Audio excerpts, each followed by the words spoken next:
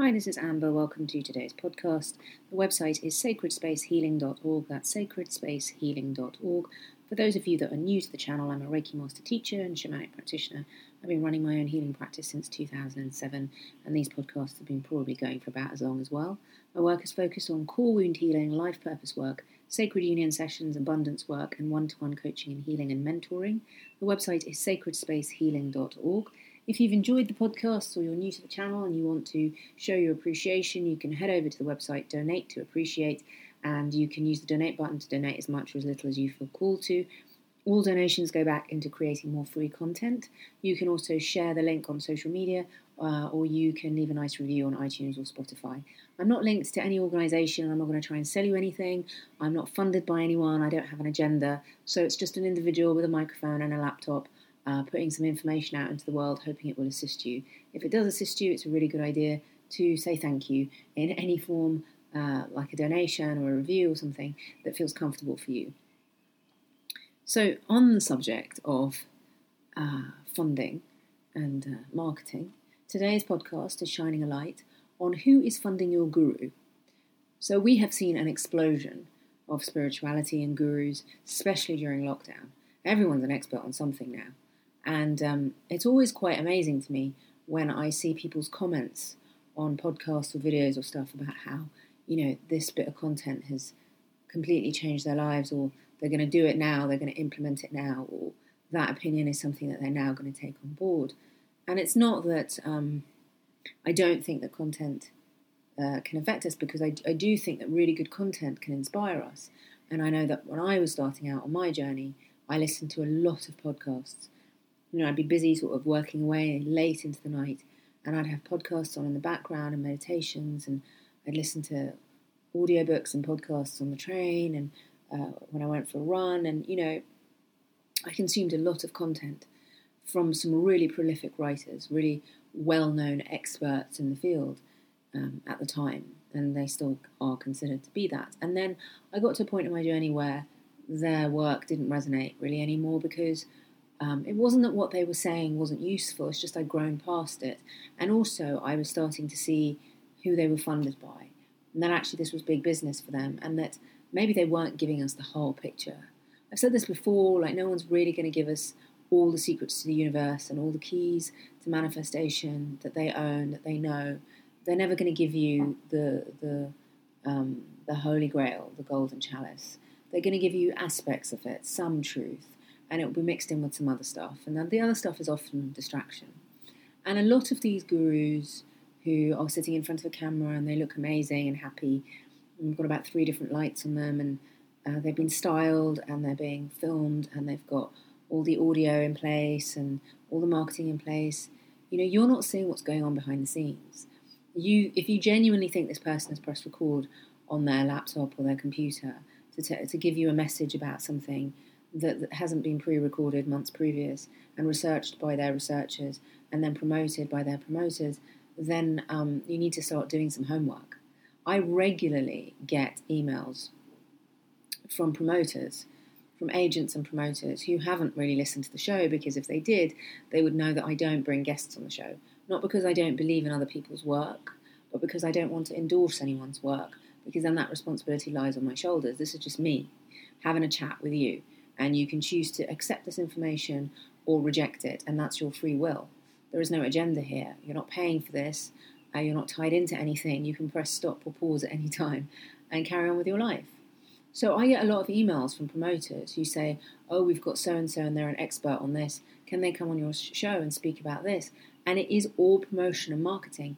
And then when I go on these promoters' websites, I see that it actually costs quite a lot of money to take on these marketing packages. I mean, you're looking at anything between 500-600 to upwards in the thousands to have these promoters basically get you as guests on other shows, so you can start to talk about your work, so you can talk about this amazing thing that you discovered, this amazing kind of secret to health or manifestation that you've discovered. So there's a lot that's going on behind the scenes to get this message out to you. But, back in the day when we had our prophets, they just stood on top of a mountain and got their message out there. They just did the work. They just went around, the traveling nomads, went into communities and did the work. They didn't have a big PR team behind them, but they did have followers and supporters. I think we've taken these terms, followers and supporters, and made it into big business. Why do we need to ask this question, who is funding your guru? Because you need to know who's pulling their strings. Do you think that someone who is being funded by some big corporation or some big multimillionaire is not then beholden to them in some way? If tomorrow they started talking about the stuff that we really need to be talking about, or they really gave us the secrets to the universe, or they really started talking about what's going on in the world, their funding would stop. Their publicity would stop. The marketing would stop. They'd be one individual sitting in their home with a laptop and a microphone trying to get their message out there. It would all stop. A lot of these gurus are multi-millionaires. They've got 20, 30, 40, 50 million, billion, trillion in their bank accounts.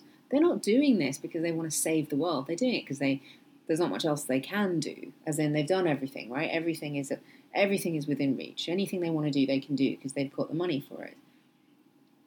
You have to ask the question, why are they doing this? Do they really want the planet to wake up tomorrow to the rules of manifestation, to the rules of abundance? Do they? Do they really want that? Because if that's something that they really wanted, this could have happened a very long time ago, right? But we still have a world where the 1% are ruling the rest of us, and the 1% have the most financial sway and power in the world. And if we wanted to change that, we could change that tomorrow with enough free thinkers and if enough of this information that these spiritual gurus say is the real deal, was the real deal, we could change this tomorrow. But it's not changing, is it? It's not changing. What it's making us is really greedy. It's making us think that being spiritual, that being emotionally intelligent, that being on a journey is all about these sort of fads. And it's not true. I'm talking about this in lots of other podcasts. You don't have to be a trauma goddess. You don't have to be kind to everyone. You just need to be kind to you. You don't have to use your pain to heal others. You just need to heal your pain for you so you feel better. You don't have to be of service to the world until you know how to be of service to yourself. And it feels like a natural extension to then be of service to the world.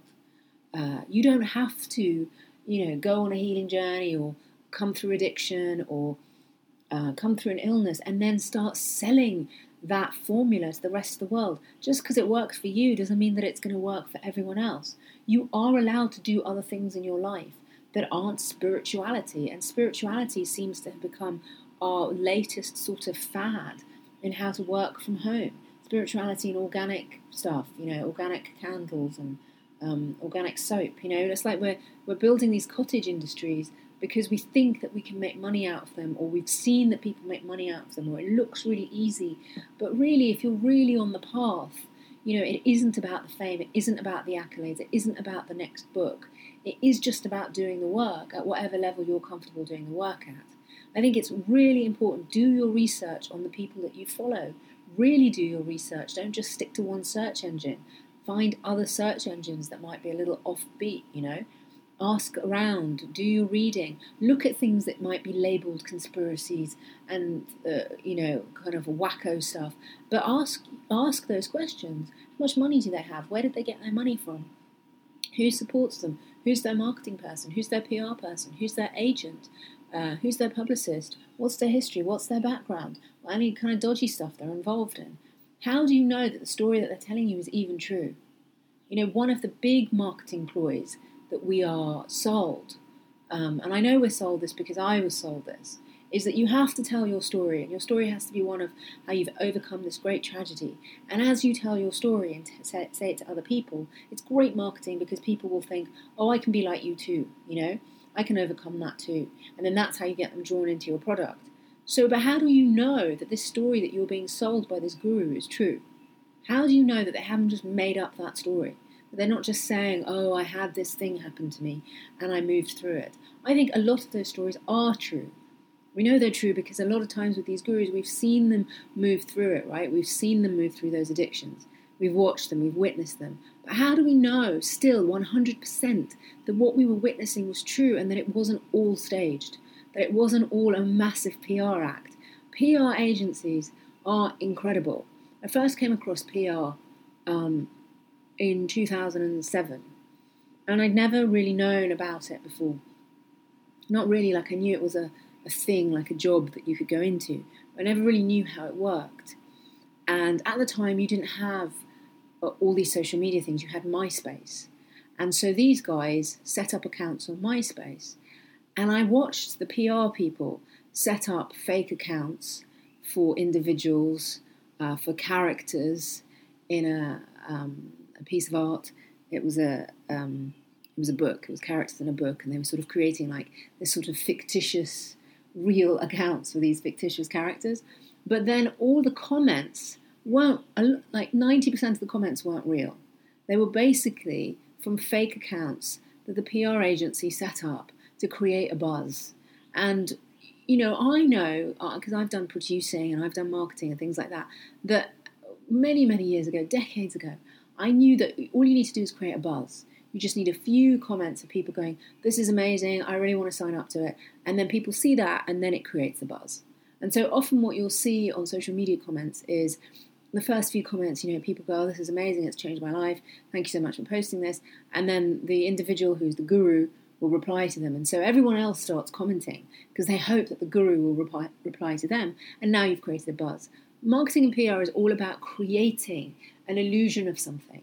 This person's really in demand. This person knows what they're talking about. This person's story is going to change your life. This person's successful. They're happy, blah, blah, blah. But we don't really ever, ever, ever know the truth.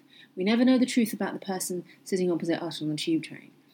We don't even know the truth about, you know, our family members and the people that we're married to and the people that we work with. You know, we'll never know the truth about another individual because they're on their journey and they have their privacy and they have their secrets. So why do we think that we know the truth about someone who's posting a video on social media?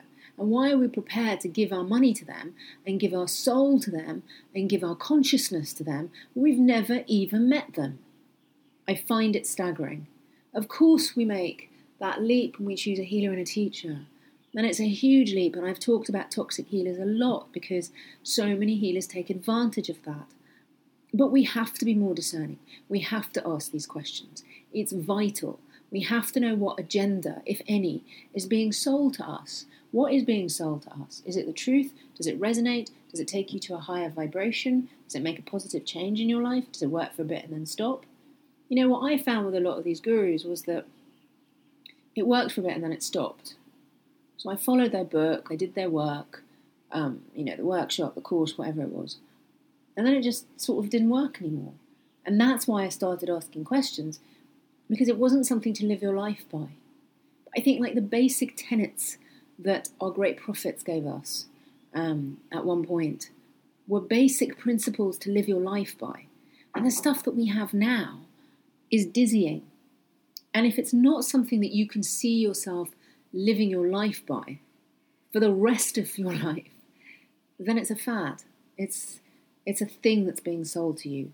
This code and that code and the keys to this and just do this and that will happen.